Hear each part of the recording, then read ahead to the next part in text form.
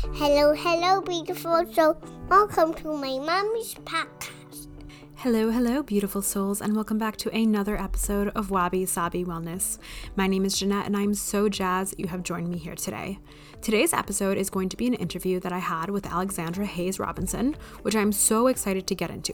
But before we do, we're going to go over the moon transits, the astrology of the week, and the tarot card of the week. So we're going to start off with yesterday's moon transit, which was actually on Sunday, July 2nd at 12:20 p.m. Central Time. At this time, the moon shifted into Capricorn and is going to stay there until 12:30 p.m. on Tuesday, July 4th. While the moon is here, we're going to be feeling comforted by routine and structure. With this in mind, we do have that full moon on July 3rd, which will have us thinking about what part of our structure or routine needs to be changed or maybe gotten rid of to get us to the place we want to be. While the moon is here, you may feel drawn to busy work or doing tasks that surround organization. So I would say take advantage of this energy. The next transit we're going to talk about happens on Tuesday, July 4th at 12:30 p.m. Central Time, where the moon will shift into Aquarius and stay there until 12:33 p.m. on Thursday, July 6th. While the moon is here, you might want to spend some time on your own. With the sun in Cancer and moon in Aquarius, this is a great time for you to process your emotions. You might take yourself out for a coffee trip or go for a long walk on your own. You might also just feel this pull to be mentally stimulated, so maybe pick up a book on a hobby you've been considering or just spend some time on that hobby. On Thursday, July 6th at 12:33 p.m. Central, the moon will then shift into Pisces and stay there until 2:19 p.m. on Saturday, July 8th.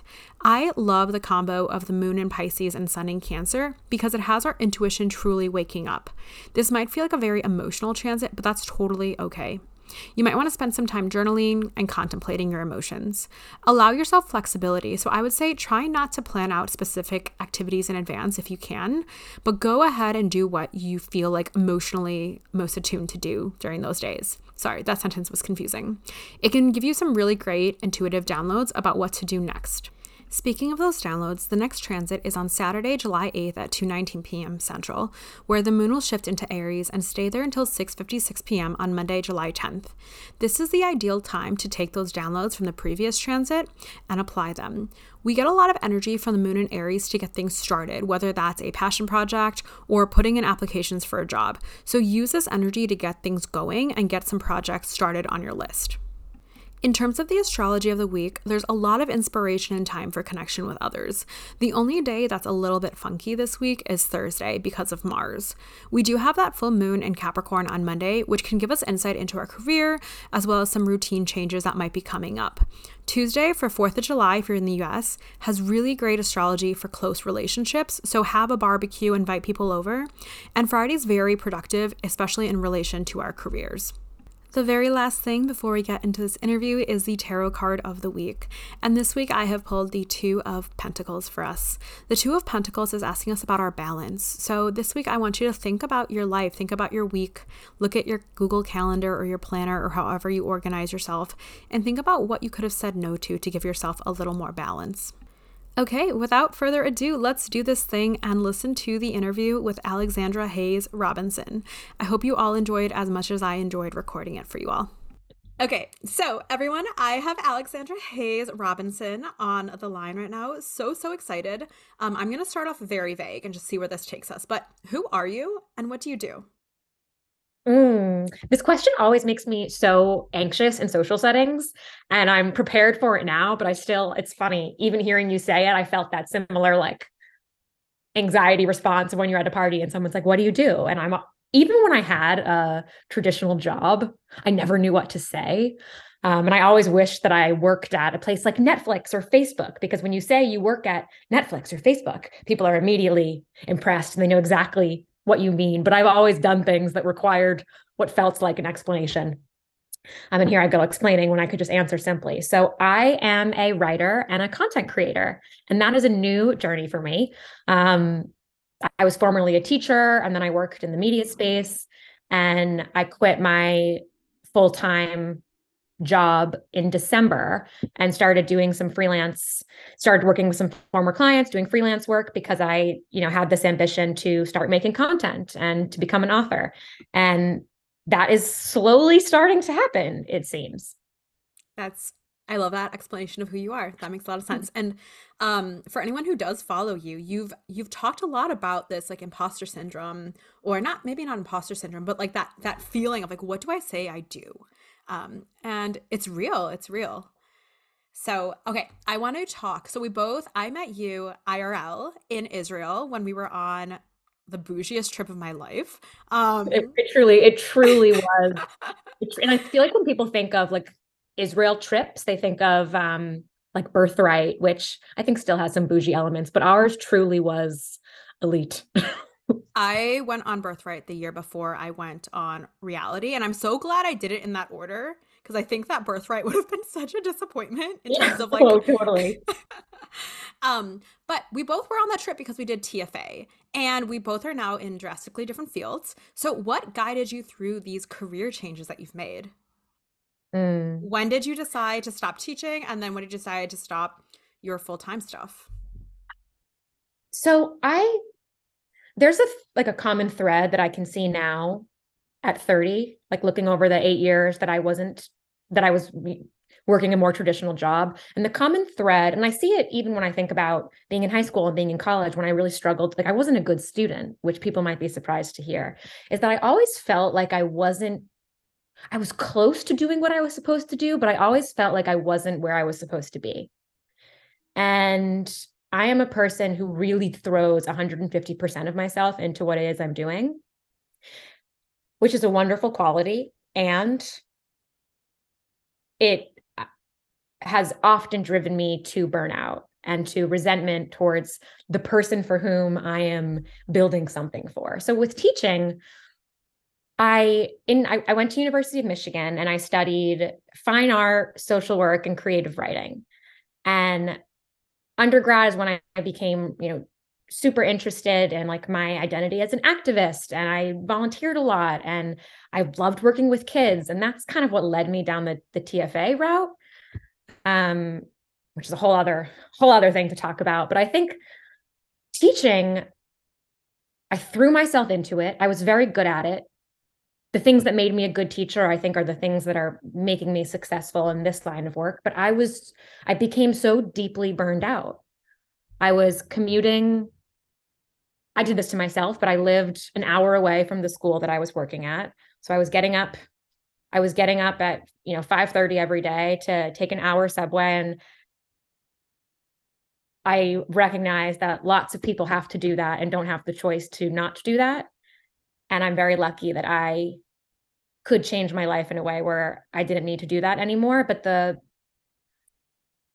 commute and the pressure I was putting on myself drove me to a point where I felt sick, like I felt ill. And it was impacting the way I was showing up with kids. So that was my aha moment. Like you need to do something different.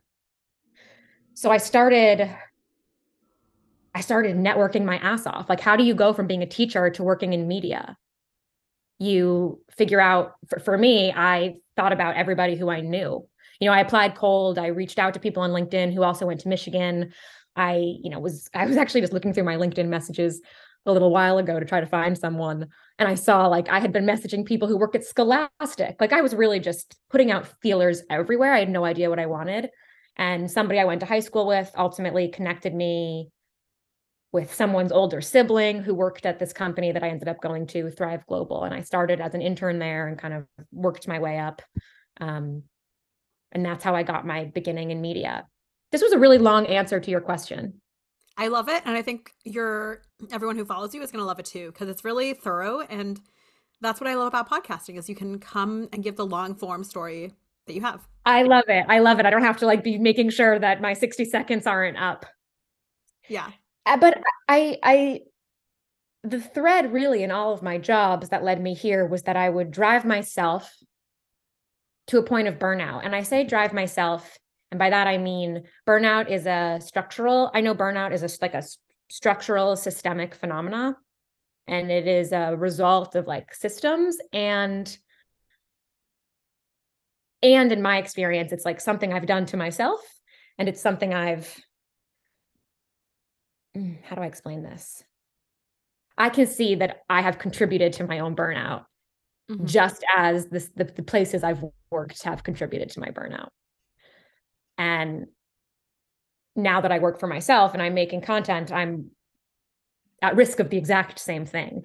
But it does feel better that I feel so much better and more aligned with myself, that I'm not just building other people's things for them. That was starting to really get at me, that I felt like I was putting 150% of myself into building other people's dreams for them, which again, that's what having a job is, Hayes. Like, that's what having a job is. Get over yourself.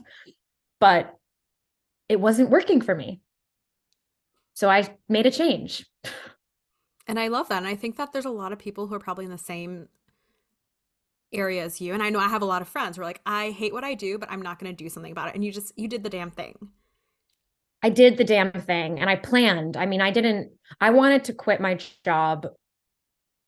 I had the feeling of I want to quit. I wanted to do something else months before I actually did, because I remember sitting with my husband. We moved to California from New York. Or sorry, we moved to California from New York about a year and a half ago, and we've made friends here, but we don't have so many people here. So Brian has really, in the beginning of this transition, he bore the brunt of a lot of my like pain and talking about this. And I remember saying to him, I just want to quit.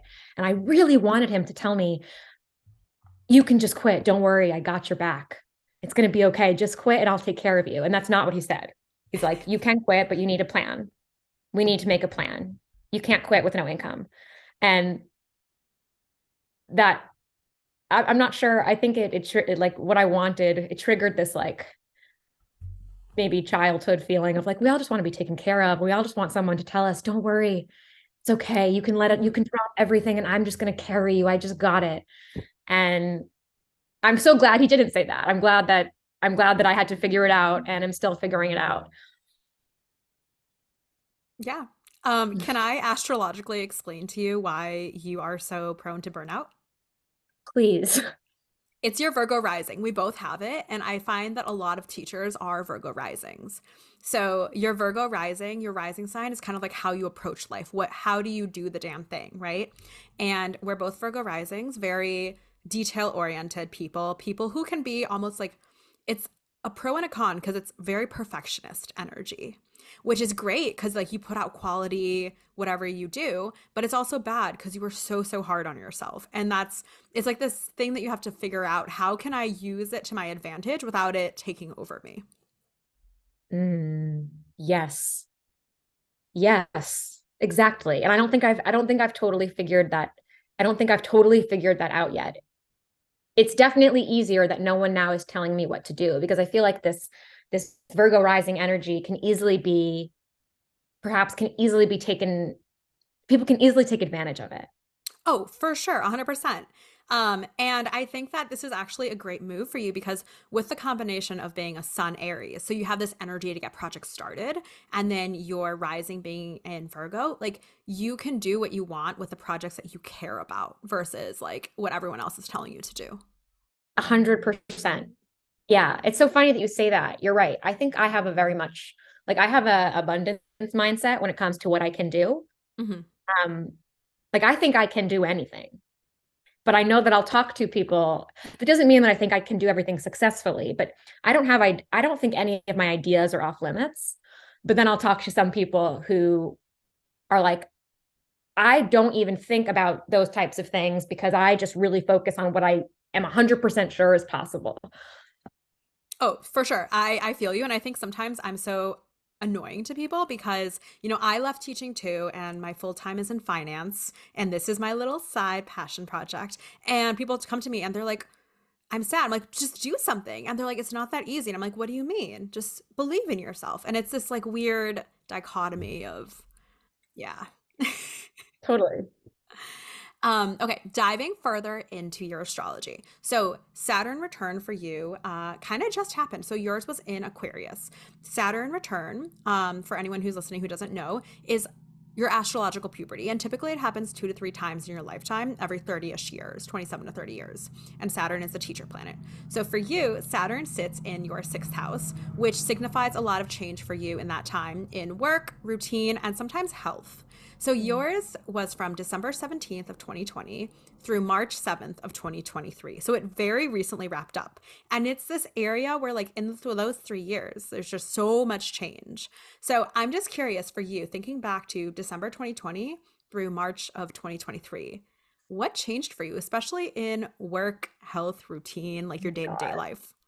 Like everything, like those were like the most major 3 years of my life. Yep. I So December 2020, I had just gotten married. Brian and I had just gotten married. We started to think really seriously about leaving New York and moving across the country for an adventure. People are always like, "Why did you move?" And like, for an adventure. That is the reason why. Um, and that was a major life change. I quit my I had two job transitions in that period of time. I quit my job. I was a content director at Thrive Global. I was working for Ariana Huffington. That was my job after teaching, and I was there for 4 years. And that was a shock to a lot of people at the time. But I had a new opportunity at this other company, and it was a lot more money and more responsibility. And I was just down to do it. And I did it. And I ended up leaving that job within a year for what I'm doing now. So I think this period of 3 years was a lot of turnover for me now that I'm thinking about it through this Mhm. lens, and really hyper focusing on what I actually want my life to look like. Like I was like, I was climbing the corporate ladder. Like I was really like being a boss.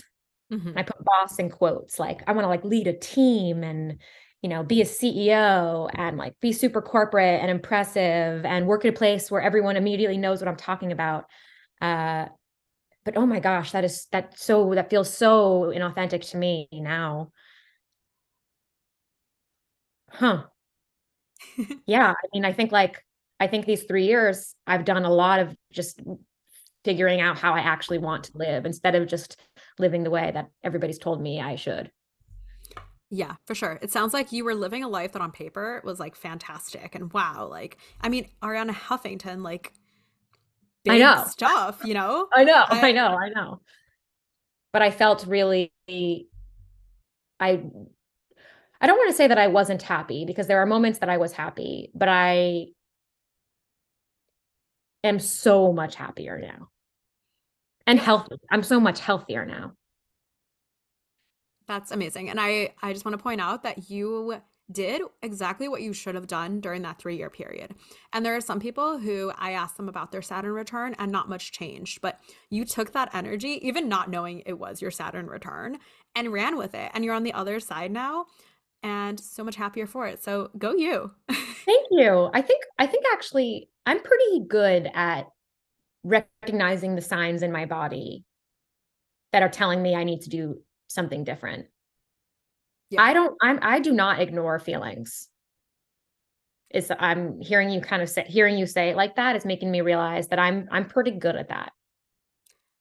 If that was a text message, I would have like emphasized that. Like, I love that you do not ignore your feelings. And I think that in our society, in our culture, feelings are kind of looked at as like a second thought or like, just something that happens versus I feel like you looked at your feelings and took them in and decided to act on them. And I think that's what's going to be like the greatest thing about you is that you listen to that. Oh, thank you. Thank you so much. So speaking of where you've gone, so I want to talk about Hello Haze. How was this birthed? And was it birthed as an advice giving platform for you at first? Or what was your game plan No, here?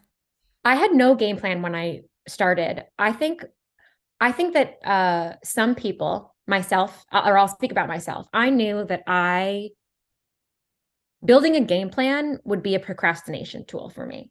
I think people can spend so long coming up with their roadmap and their logo and their strategy that they don't actually do. So I decided not to do any of that and instead just start making video content. And I knew that I wanted to experiment with TikTok because I saw a lot of potential for growth there.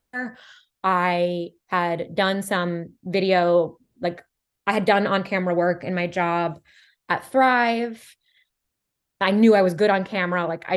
I felt like that's where I should start. So I just kind of started I just kind of started making stuff. And if you scroll all the way back, you'll see that I was like, I was trying what other people were doing. I was looking at creators that I love and trying to kind of mimic their format in my way, just as a way to teach myself. I think when we're all learning something, we copy. You learn to play piano, you're playing someone else's music, and slowly you'll start to add your own spin if you want to write your own music. And then, so I started making content in December of 2022. And I wasn't making content every day then, but I was making it a few times a week. And I had a video kind of pop off in December, It got like 300,000 views, which is still, I'm still very happy when a video gets 300,000 views, but most of my videos were getting like 300 views. So that was really cool. And it was just telling a story about how after 3 years of dating, I was ready to move in with my husband, who was my boyfriend at the time, but he wasn't ready to move in with me. And people really, like, that story really resonated with people. It also attracted lots of internet trolls, which was another interesting experience for me. But when that happened, I like put on my data brain, and it made me realize, like, why do people like this story? They like this story because it provides them with a new way of thinking about something that, like, the social media rhetoric has declared a red flag. It is a red flag if someone isn't ready to move in with you after 3 years of dating. And I was providing another option, which is that maybe it's a red flag. Maybe it's a sign that this person isn't for you, or maybe they're just not ready. And maybe that's okay. Maybe it's okay if you're 24 and 25 and you're not ready to move in together yet. So I started to think more of what other stories in my life can I tell about that have that similar vibe, like that I can provide a new perspective on something that everyone has really strong opinions about or makes them feel self-conscious. So I started kind of running with that, but still fumbling around and like trying to do get ready with me's and like just copying things, like trying to figure out what works. And then I have a friend, Stephanie, her name is Stephanie Harrison, and she runs the New Happy Instagram account. She runs it, but she's also, the writer and the designer, and she's absolutely brilliant. We used to work together at Thrive, and she's become like my work bestie. Even though we don't work together, we both are on kind of similar journeys. She's many besties to me in my bestie theory, but I'll call her my work bestie for right now. And we were talking about, how did this come up?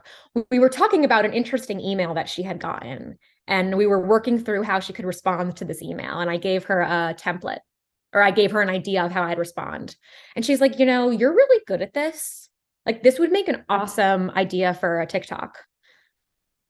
And I ran with that. I forget how the first person, maybe someone had sent me a question for advice just naturally as a result of, since I was telling stories. So I think I took someone's question and like put it into conversation with Hayes format. Or I don't remember actually how no. What it was is that I made a video being like, I'm going to start this new series where you write to me with a situation and I help you figure out what to say. And slowly, maybe I got 10 responses or 5 responses. And then this series was born, where people write to me and I give them a script. And then it evolved from there. And Stephanie, again, because she's my work bestie and we talk all the time about how we want to grow our businesses and visions.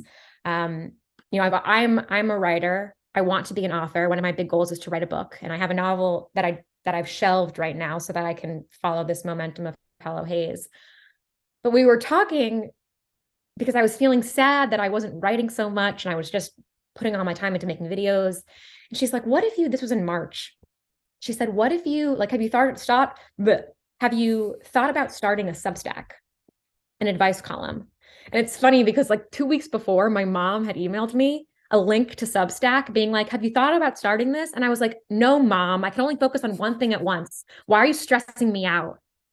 I'll focus on, like, I can't, I'm doing so much, Mom. But then when Stephanie says that, I'm like, you know what? Great idea. And 2 weeks later, I started my column on Substack, and I had just chosen, someone had, sent me a note for advice. I used their letter as the first letter for my long column. And then I came to TikTok and I read it out loud, and I did an 8-minute video, which was so long. And that video got like 300,000 views 3 or 400,000 views. And from there, I just realized like, oh, there's something really special here where people are writing to me and like entrusting me with like their personal things. And I just kind of kept going in that direction because it satisfied a lot of my interests in like talking about my background as an artist, social worker, teacher, writer. Like this work really satisfies a lot of that. Like I see my column as art more than like I'm not a life coach or a therapist. Like it's a storytelling artistic tool. But it also like the social work teachy angle is there. What made me a great teacher is also what makes me I think super skilled at being able to read somebody's letter and like really seeing things that they need or that they said in a way that maybe somebody else couldn't. And I've just kind of it was working and it was making me feel good and it was resonating with other people. So then I've just kind of doubled down on that. And it's over the last month in particular, it's kind of started to explode more.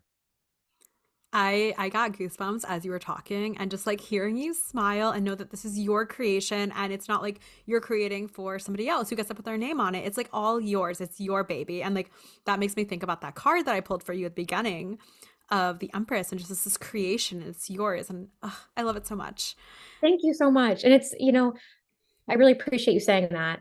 And in my last, I've always wanted to do an advice column. Like I have this memory when I was working at Thrive of walking down Houston Street in New York City because I lived on Houston and my job was on Houston. So every day I'd walk back and forth. And I remember just thinking, I want to start an advice column, but I have no idea how to do it.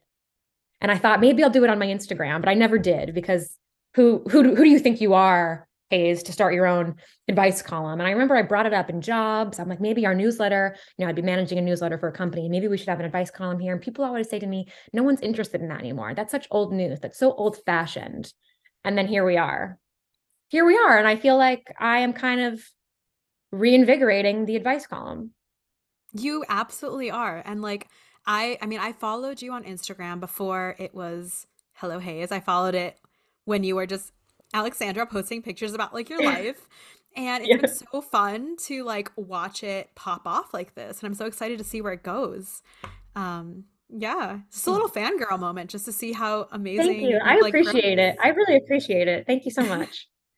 Okay, so I want to talk about some of these pieces that you've done for Hello Haze. So I think everyone who is watching, listening, whatever you do with a podcast, has a favorite. So mine so far has definitely been the Poppy question.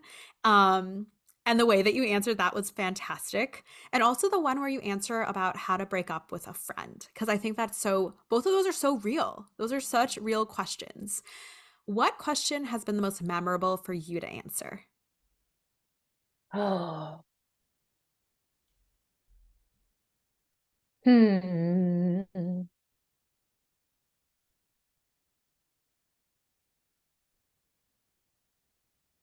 Hmm. Oh my goodness. What a hard question. Nothing is coming up immediately. And I think nothing's coming up immediately. Uh, hmm.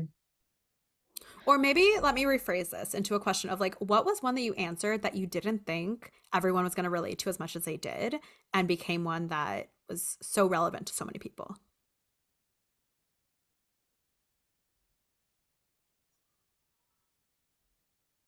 I was really surprised. Excuse me. I was really surprised. My second newsletter ever was a letter from someone who has been with their partner for a long time, but she, she's like an outgoing spirit and wants to travel the world and has been working since she was very young. And her partner, she describes as someone who like will not leave the house. And she doesn't disclose that he has any sort of um, mental health challenge or handicap or anything, but perhaps there's something there. And I wrote her a letter back about how to navigate that and about loving someone, but how you can love someone and how they cannot be the right person for you. And the challenge of being with someone who you feel is holding you back in some way. And it's not a criticism of that other person, but sometimes people just aren't compatible. And that video, that was like a 9-minute video that got over 1 million views. And that was one of my first big, I think, I had 20,000 followers from that video. I was really surprised by that. I was surprised that I was holding people's attention for that long. I was surprised that people were resonating with my writing. But then I'm not surprised because I think that that is such a real thing. Like sometimes we fall in love with people and truly do love them, but they are not right for us and the life we want to live. And how painful is that? How painful is that when you care about someone and you don't want to abandon them, but you feel in your gut that you're not compatible? Yeah. That's like, oh my gosh, the pain of that. And I could relate to that. So I think I was surprised by that. And then there's some funny ones, like something that really resonated with people was, how do I tell my friend that she can't stay with me when she comes to visit? Like you live in New York City and your friend is going to come and she just assumes she can stay in your 1 bedroom on the couch. How do you address that? Stuff like that always kind of makes me laugh. I'm surprised in general by how many friend breakup questions I get, to your point about saying that resonates with you. I'm surprised. I still am surprised by the volume I get in that area because I don't really understand it, I think, honestly. Yeah, I think that's something that I've been thinking about a lot, especially in my 20s, because you graduate college and everyone's on the same field. And then you get to 23 and some people are married, some people have kids, and it's just like this whole thing. And you're not what you're getting from your friendship when you're 20 is not the same thing you're getting when you're 23 or 25 or 27. And I think people feel bad about breaking ties because of longevity purposes. But I Yeah. love the way you answer those questions. You talk about how, like, you don't have to kill the friendship completely. They can just become a different type of friend. Different type of friend. And it's always surprising to me that that so many people's instinct is to do the like intense, aggressive version of a shift instead of just something subtle. And I think that part of it could be because they are friends with people who can't do that. So who can't pick up on cues. Like I can pick up on cues. I know naturally when friendships are just kind of shifting and when things are happening and then I just allow them to happen and it doesn't. But I suppose that people are friends with people who can't do that. And if they can't do that, then everyone is just explosive all of the time. Like I can notice that I haven't talked to my friend in 3 weeks and not ask my friend why we haven't talked in 3 weeks. Like I know why. Life is busy. It isn't personal. But it does surprise me that so many people have questions about that. Yeah. Yeah, I agree. I think it's something that a lot of people that I've talked to lately have been talking about or thinking about. So, yeah, I love that. Speaking of friendship, there's a theory that you have talked about in quite great detail that lots of people love, and you're smiling because you know exactly what I'm talking about. So, tell me where this came from and what the besties are. Okay, so the it's so funny because people are asking me so many questions about my six besties theory, and it's like just a fun thing that I made up based on real experience. Hmm. But people's questions now are prompting me to think about it in like a more deeply philosophical way, which is so interesting. But my six besties theory was something that I made up in December. And that's when I actually made the first six besties video. And it's so funny because I made it and it was successful. People really liked it. I think I had 80,000 views. And this is when I had 3,000 followers maybe. And my husband loved this idea. He loved the video. He's like, you should do a deep dive on all of the besties. And I was like, later, later, later. And then I did them this week. And yeah, what's happened has happened. So the six besties theory, I articulated when I was thinking about how I've maintained such lovely friendships in my life. And the fundamental belief behind it is that you have different friends for different purposes. And you cannot expect one friend to be everything you need in a friend in life. And I feel that way about my partner too. Like Brian is everything for me, but I also need friends to talk about work with, because Brian can't bear the entire burden of all of my stress about work. But the six besties theory is like, sometimes, and I'll get questions all the time about, my friend isn't deep enough, or my friend doesn't like to go out, and how do I confront her about this? Like, instead of expecting our friends to be everything, if we can just really understand what they are and what unique gift they provide us, and stop expecting or demanding that they be everything, then we can just stop feeling so disappointed all the time. I feel like the root of a lot of disappointment is like miscommunication, or what's the opposite of clarity? Like fogginess, or just not understanding what certain people are capable of. So the six besties are the North Star bestie, which is the person who just like makes you feel like more like yourself every time you talk to them. And a North Star bestie can be someone you've known forever, but it could also be somebody that you met recently, and someone you don't even talk to that much, but just someone who always knows what to say, even when they're not saying anything at all. There's what I was calling your OG bestie, your original bestie, but then someone, speaking of comments, there were 2 comments on that video that said that they felt that was appropriation, me using the term OG. So I'm going to call it original bestie. So the original bestie, which is the person who you grew up with and maybe was your neighbor growing up and you were best friends from childhood, but now you don't really stay in touch anymore. But you know that they still hold a really special place in your life. And it's important to distinguish the original bestie, because if you can recognize that they're an original bestie, we will always have something special. They will always be there for me, and they know my stuff. I don't ever have to explain anything to them because they were there when all my things happened. But it's okay if you don't talk to them all the time. It doesn't mean that your friendship is broken or is invalid. It's just they're an original bestie. Sometimes your original bestie is your North Star bestie, but if they're not, that's okay. There's your work bestie, which is the person at work. We all need a work bestie. I think it's a survival tool. Mm-hmm. There's your good time bestie, who's the person who you love, who's just like a good time. And the good time bestie, I think, sometimes gets a bad reputation. But the good time bestie, I'm not referring to her as being toxic or irresponsible, but sometimes a good time bestie might lack the depth of a North Star bestie.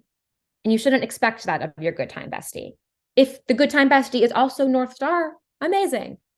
But it's okay if they're not. And then there's this last one, which I was calling the similar ambition bestie, but now I have a new name, and it's the seasonal bestie. And you can interpret seasonal to be literal. Like if you're my mother, your seasonal bestie is your bestie when you're in Florida for the winter. Or you can interpret season as like the season of life you're in. Maybe you're a new mom and your seasonal bestie are going to be new moms. Maybe you're training to become a yoga teacher and your seasonal bestie is the one who's doing that with you. Maybe it's the person who's in your writing class, or just someone who's in the same season as you and is focusing on the same things. I think it's important to have that bestie too. And when you have all these different besties, you're like, you have all these different tentacles and you know who to go to for different things, and you're not expecting everything from one person. I love it. I love it so much. It makes so much sense. But then again, that's why Hello Hayes is popping off, because you make content that makes sense and is relatable. So I love it. Thank you. Thank you. I'm so excited that that's resonating with people. Somebody was like, you should write a children's book about this. And I think that was like, okay, new career goal unlocked. I love it. Yeah. Now I'm like, do I have to patent this? Like, how do I, this is a whole type of side of the business that I'm so unfamiliar with. So like when something like this happens and it's like, what do I do with this now? Like now that I have all these terms, am I supposed to trademark them? Am I supposed to what am I supposed to do with them? I have no idea. And that's why I need a manager. I hear you. My solution to this so far has just been sweeping it under the rug and making that a tomorrow problem. I love that. That's a tomorrow Hayes problem. I love that theory so much. And you do have videos about all of those in detail, right? Yes. Amazing. Okay, so I want to talk about something else that you've created content about. And I remember this was I think you had published it as like a story on your Instagram that I saw that I was like, holy shit, this is great. This is amazing. And it was a video of you, I think, eating, it was like a sandwich. It was something like carb heavy. And it was like this dialogue between you and younger you.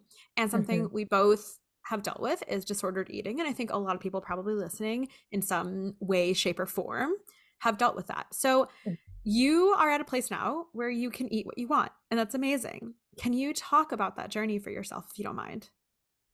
Yeah. So I think I struggled with disordered eating before I struggled with an eating disorder. Mm-hmm. And I don't know I'm not a doctor, and I don't know the actual clinical term, but there's disordered eating, which I think lots of people struggle with, um, which is not an eating disorder. And then there's eating disorders, which are a clinical diagnosis. And I have struggled with both. So, I mean, my disordered eating started in middle school. Like, it started as early as I can remember, being very conscious of what I ate, controlling what I ate as a way to control myself, to punish myself, to feel good about myself, whether I was going to, I had done that for a long time. And then in college, I developed an eating disorder. I had bulimia, and that began my sophomore year when I was living in my sorority house. Living in my sorority house was very bad for me in that way. But my eating disorder, I see my eating disorder as like a manifestation of like the depression and anxiety and like unresolved issues that I had just from my life up until that point. Like I struggled with self-harm and just general self-sabotaging behaviors all through high school and through college. And the eating disorder was sort of just like an additional way that I was sabotaging myself. Um, and I mean, it became serious, of course. The thing about an eating disorder is that it takes on a life of its own. So while maybe it began just as another way to fuck up my life, it became a serious problem. I wasn't able to. I had a trip to Paris with my grandmother that year that we had to cancel because my doctor wouldn't allow me to go. I didn't go abroad because I needed to be at school to be seeing my therapist. And the I think I was lucky that I had an unbelievable therapist. Like I think that therapy at that time, people weren't talking about therapy the way they're talking about it now. Like I was going to therapy 4 times a week, almost all throughout college. I was going probably between 2 and 4 times a week from my sophomore to my senior year. And his name was Dr. Radin, and he makes me emotional to even think about him. Like he helped me learn how to not act on every feeling I have, which is funny because we were talking about how good I am at listening to my feelings before. That's because I've always been so in touch with my feelings, but I haven't always known how to respond to them in a healthy way. And I think when I was young, I felt like none of my like internal pain that I was feeling about my life and just everything, none of it was worth paying attention to unless I was really sick, unless there was something really wrong with me that you couldn't ignore it. And that's part of why I was always acting out. And that's how the eating disorder started. Um, Even with insurance, like I remember my therapist before the eating disorder began, he was recommending that I was coming in twice a week instead of once. And insurance wouldn't pay for it unless we could prove that I was like sick enough and needed it. And that logic, what does that do to a young person who's trying to get better, but you're simultaneously telling her that in order to get more help, she needs to prove that she's sicker. So I sort of was stuck in this cycle of like, I want to be better, but people only take me seriously if I'm sick. And how do you step off that loop? So my journey with food was like, I mean, I had a lot of professional help. I was seeing a nutritionist, and I remember my nutritionist, I couldn't believe at the time that I could eat a sandwich every day and not gain weight. Like, you can eat a sandwich every day and not gain weight. Like you can. I didn't believe that then. Now my brain doesn't think like this at all. I have a sandwich.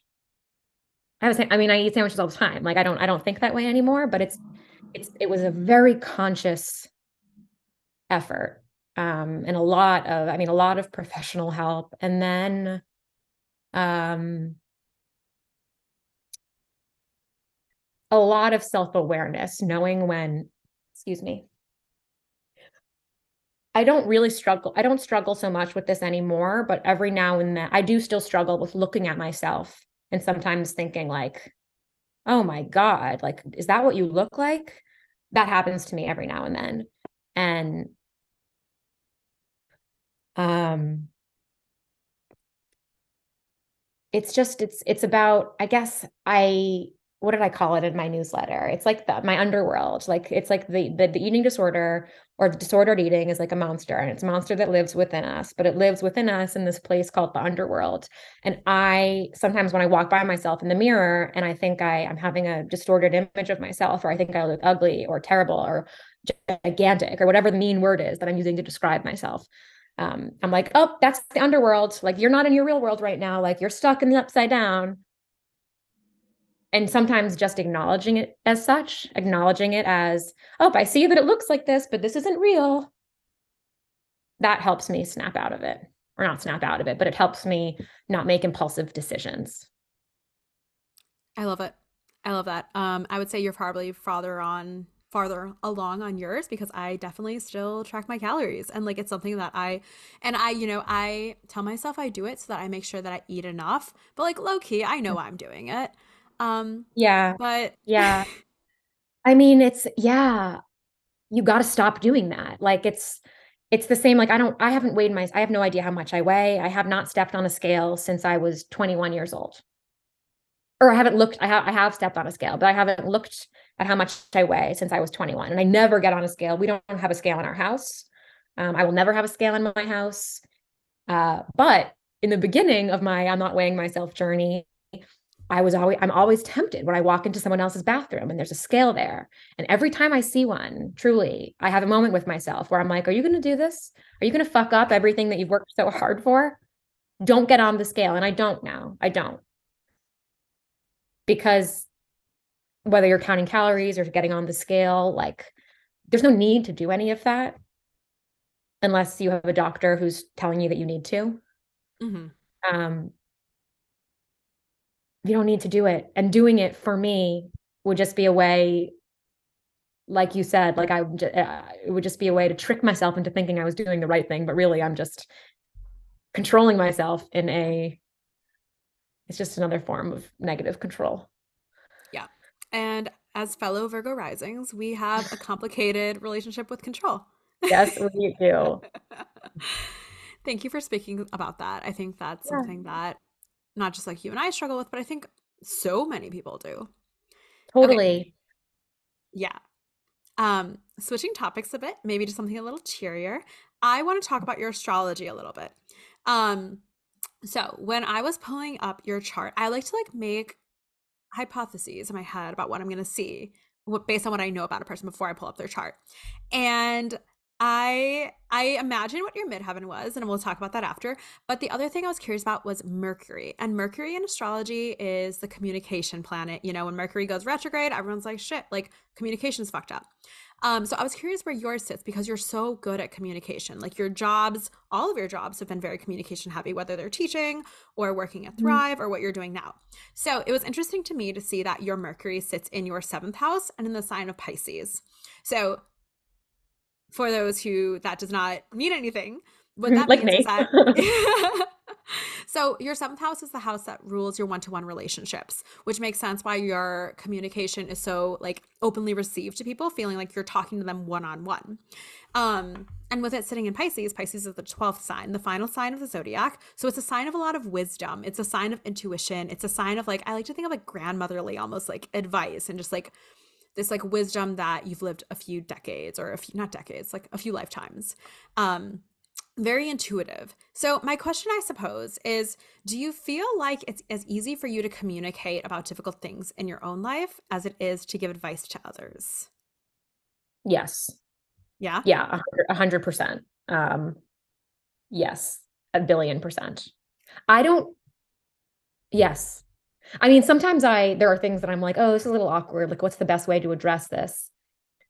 But I also don't see things that someone might see as an uncomfortable or challenging conversation. I don't see it as that way.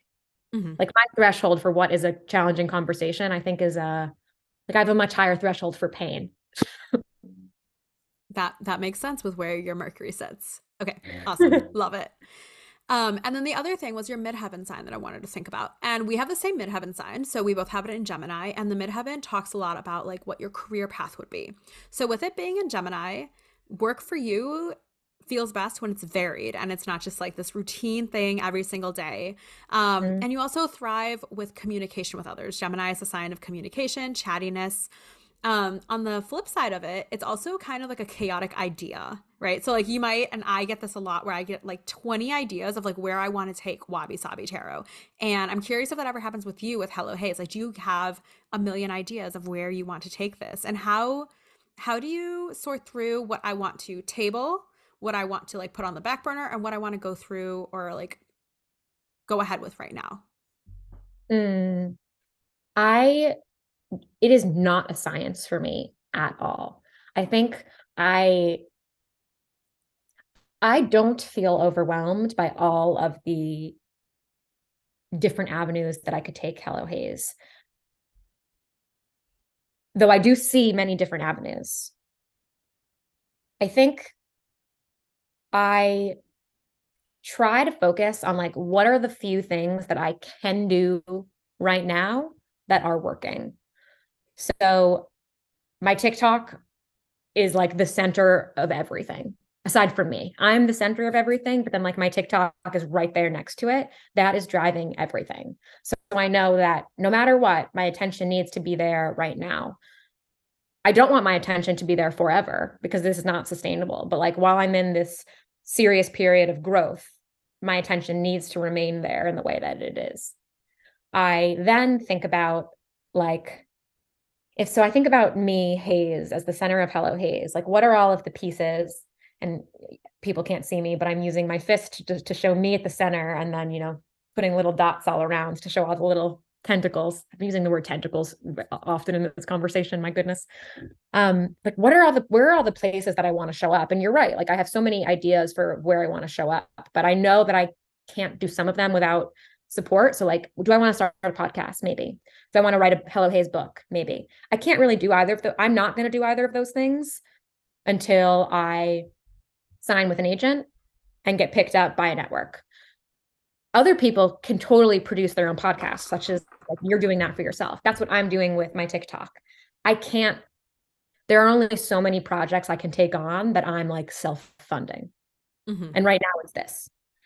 So I sort of give myself permission to not even really think about those things until like I know my next step is going to be signed by I need talent representation.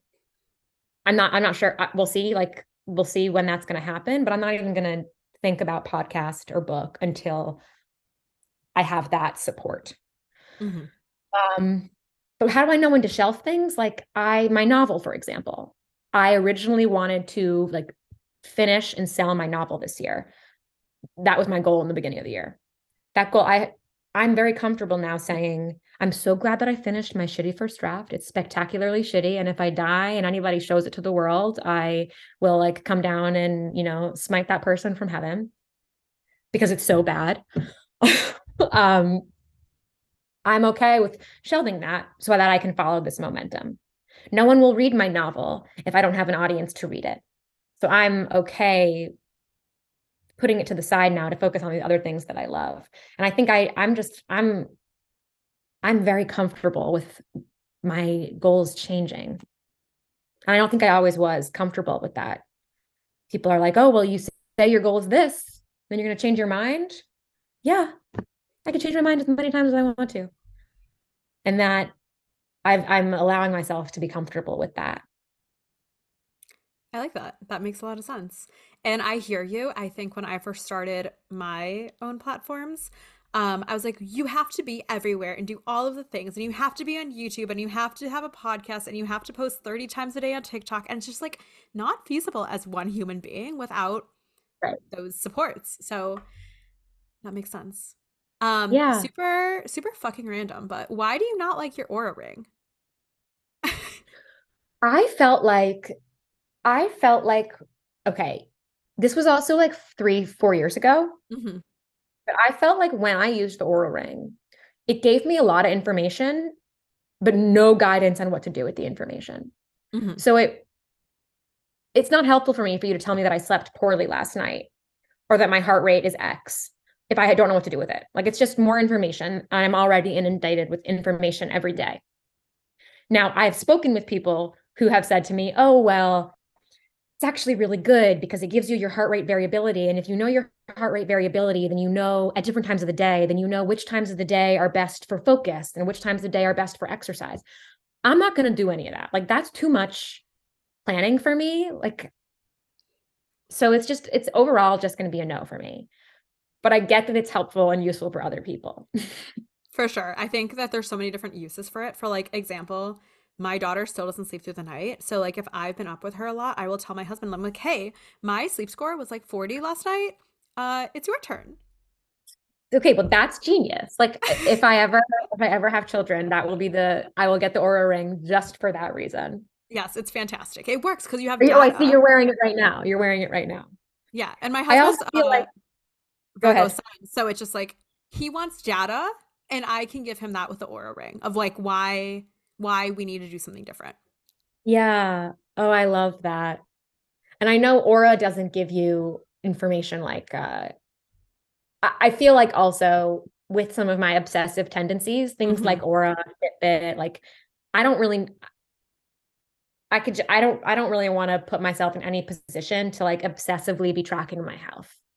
Yeah, that makes sense. And I don't know if Aura gives you any of that It information, but does. like It absolutely does. And my obsessive self, like I wear an Apple Watch and an Aura ring, and I love to see what the data looks like. I'm like, how many calories did I actually burn? Like, what is the right, average here? Which, right, might right, not be the healthiest thing, but here right. I am. Because I already like I have to deal with my brain. Like my brain is triggering enough.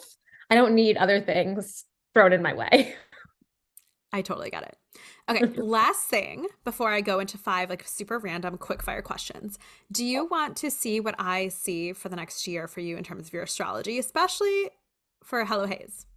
Yeah. What if you were like no? And I'd be like, okay, cool. So how can Oh people my get in God, I would contact? never. That's like, of course, of course, of course. Okay, so I looked at what we call your solar return, and that tells me from your birthday of this year until your birthday of next year. And that's one of the things that we use in predictive astrology. Then we can get into lunar returns, but like that's a topic for another day.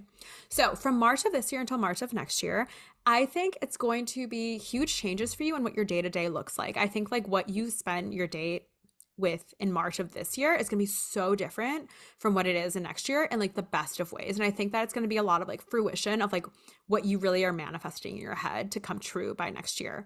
Also, lots of luck in the second house, which is money and how you value yourself. So I think that you're going to have a lot of growth this year in terms of like what opportunities, like I think when you're starting out, right?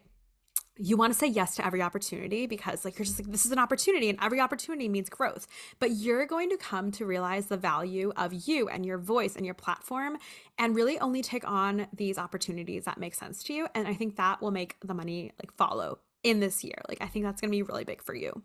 And then the other place that I saw really big growth for you was in the 11th house, and the 11th house is friendships as well as opportunity and dreams. So I think that you're going to be like doing so much like networking that you don't even realize is networking that brings you a lot more opportunity. But the one thing that I would say I have some like warning for is be careful with partnerships that you make surrounding your business in this coming year. And you're already really good at listening to your gut, but just like really, really listen to what your gut instinct is when somebody suggests some kind of partnership with you, because they may not have as good of a hope for you as you do for them. And I think that you're a good person and you want the best for like both parties involved. So just a bit of warning. But I think you know this already, but this year's gonna be so huge for you. And I think in a year from now, you're gonna sit there being like, holy shit, what is my life and how did I get here? Thank you so much. I'm having a emotional reaction, and hearing you say all of this makes me cry because, I'm working very hard and I'm very scared, you know, I hear you. and it's just really nice to hear that. And I'm really excited for next March to roll around and for us to look back and see what's happened. Thank you. Thank you so much for taking the time to share that and to think about it. Yeah, I mean, the success for you is literally in the stars, and I think this is going to be a really big one for you. Thank you so much. Okay, so last question before I ask you five super random ones. But how can people get in contact with you? How can they hear what you're putting out? How can they follow you? All the things. Okay. So you can follow me on TikTok at Hello Haze. I make daily content there. Um, you can subscribe to my newsletter, which is hellohaze.substack.com. And that's where I publish my weekly long letters. If you'd like to send me one of those long letters, you can send them to my email address, which is Alexandra Hayes Robinson at protonmail.com. What's Proton Mail? It's an encrypted email service, which I saw that other advice columnists use. So I copied them. Because it's encrypted, I think it just means that it's like extra safe so that your Mhm. information wouldn't get leaked somehow. And I wanted people to feel super safe and private. Is that a necessary step? I don't know, but it's the step that I chose because I was copying other successful advice columnists. And then on Instagram, I'm at AF Hayes. And that, I do lots of like behind the scenes content there. And that's the best way to send me short questions for my TikTok series, or if you just want to connect and like chat with me, that's the best place to do that. But I'm trying really intentionally to be giving different things on the different platforms so that anywhere you go, you're getting a different experience and a different vantage point into my life and the work I'm trying to do. Love it. And then I will link all of this in the show notes, but you also have that. Is there going to be like a link so that they can subscribe to your newsletter? Yes, if you Okay. go to the Substack, the first thing, once you type it in your URL, hellohaze.substack.com, the first little window that'll pop up is a subscribe option. Beautiful. And I also saw that you had another thing that you were trying out with Cameo. Oh, okay. So the Cameo, this could truly be a terrible idea. So people ask me a lot, will you just give me advice and not publish it? Or can I pay you to give me advice? And the answer to both of those things is no. Out of principle, like I'm not a life coach, I'm not a therapist. I do this for the connection and for the storytelling. So people DM me and I respond to them all the time and don't use their stories for my platform for reasons that I am, allowed to choose.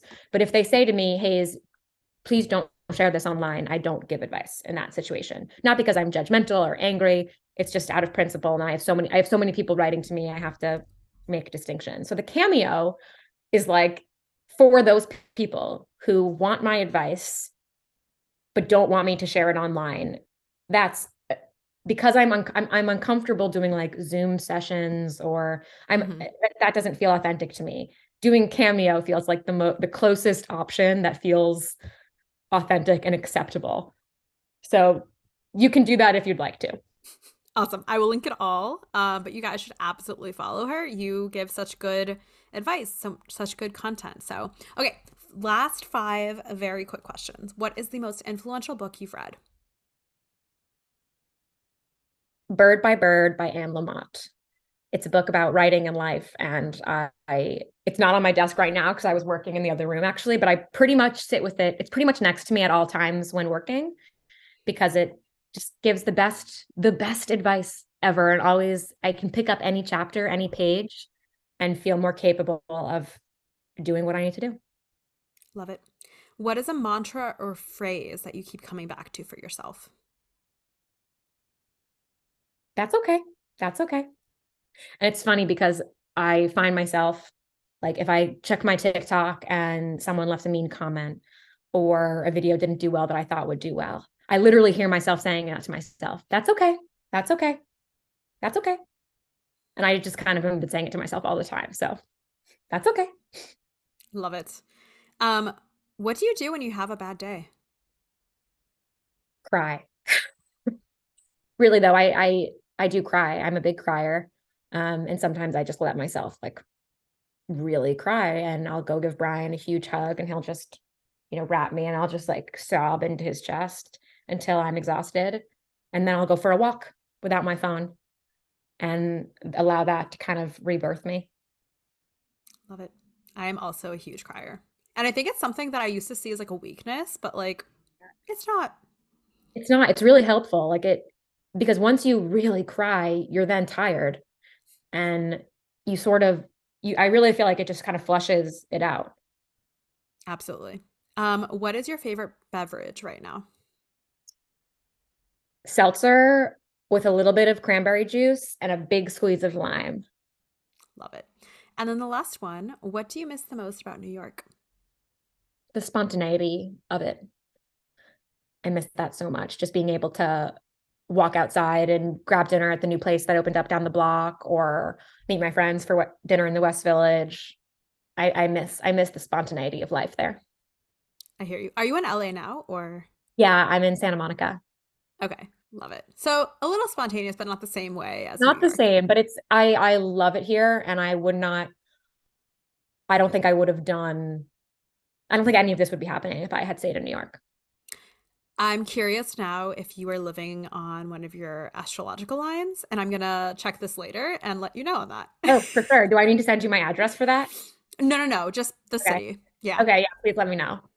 Awesome. Well, thank you so much. This was fantastic. I feel like I have such a good understanding of where this all came from, and I'm sure that a lot of people who follow you are going to feel the same way. I can't wait to share it with everybody. Thank you for the thoughtful questions and for doing all the work to look into what's the correct way to say it? To look into my chart? Your birth chart. Yep.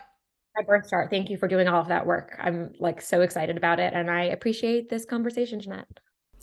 Alrighty, folks, there was that conversation with Alexandra. I hope you all enjoyed it as much as I enjoyed recording it. I have been really enjoying talking to people who are just doing their damn thing and following their dreams and doing work that they actually really care about.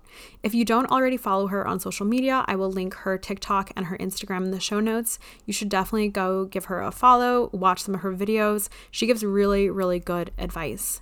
Next week's episode is going to be a little different. I'm actually going to be chatting about what tarot is, what tarot isn't, and a little bit about my journey to discovering it, which does involve chatting a lot about pregnancy. So I promise it'll all make sense next week. This week's quote I'm going to leave you with is, "You cannot protect yourself from sadness without protecting yourself from happiness." And that was a quote from Jonathan Safran Foer. I am probably butchering that name. I'm so sorry if you happen to be listening to that, which I doubt he is. But anyway, I want you all to think about the fact that we can't cushion ourselves from the bad without cushioning ourselves from the good. If you are enjoying this podcast, I would love if you subscribed, share it with a friend, or left a review on Apple. These all really mean a lot to me. If you have any suggestions on podcast guests or topics that you want me to chat about, feel free to send me a DM on Instagram. Super open to feedback. And last but not least, I hope you all have a beautiful, magical week. And please remember to look within. Thank you.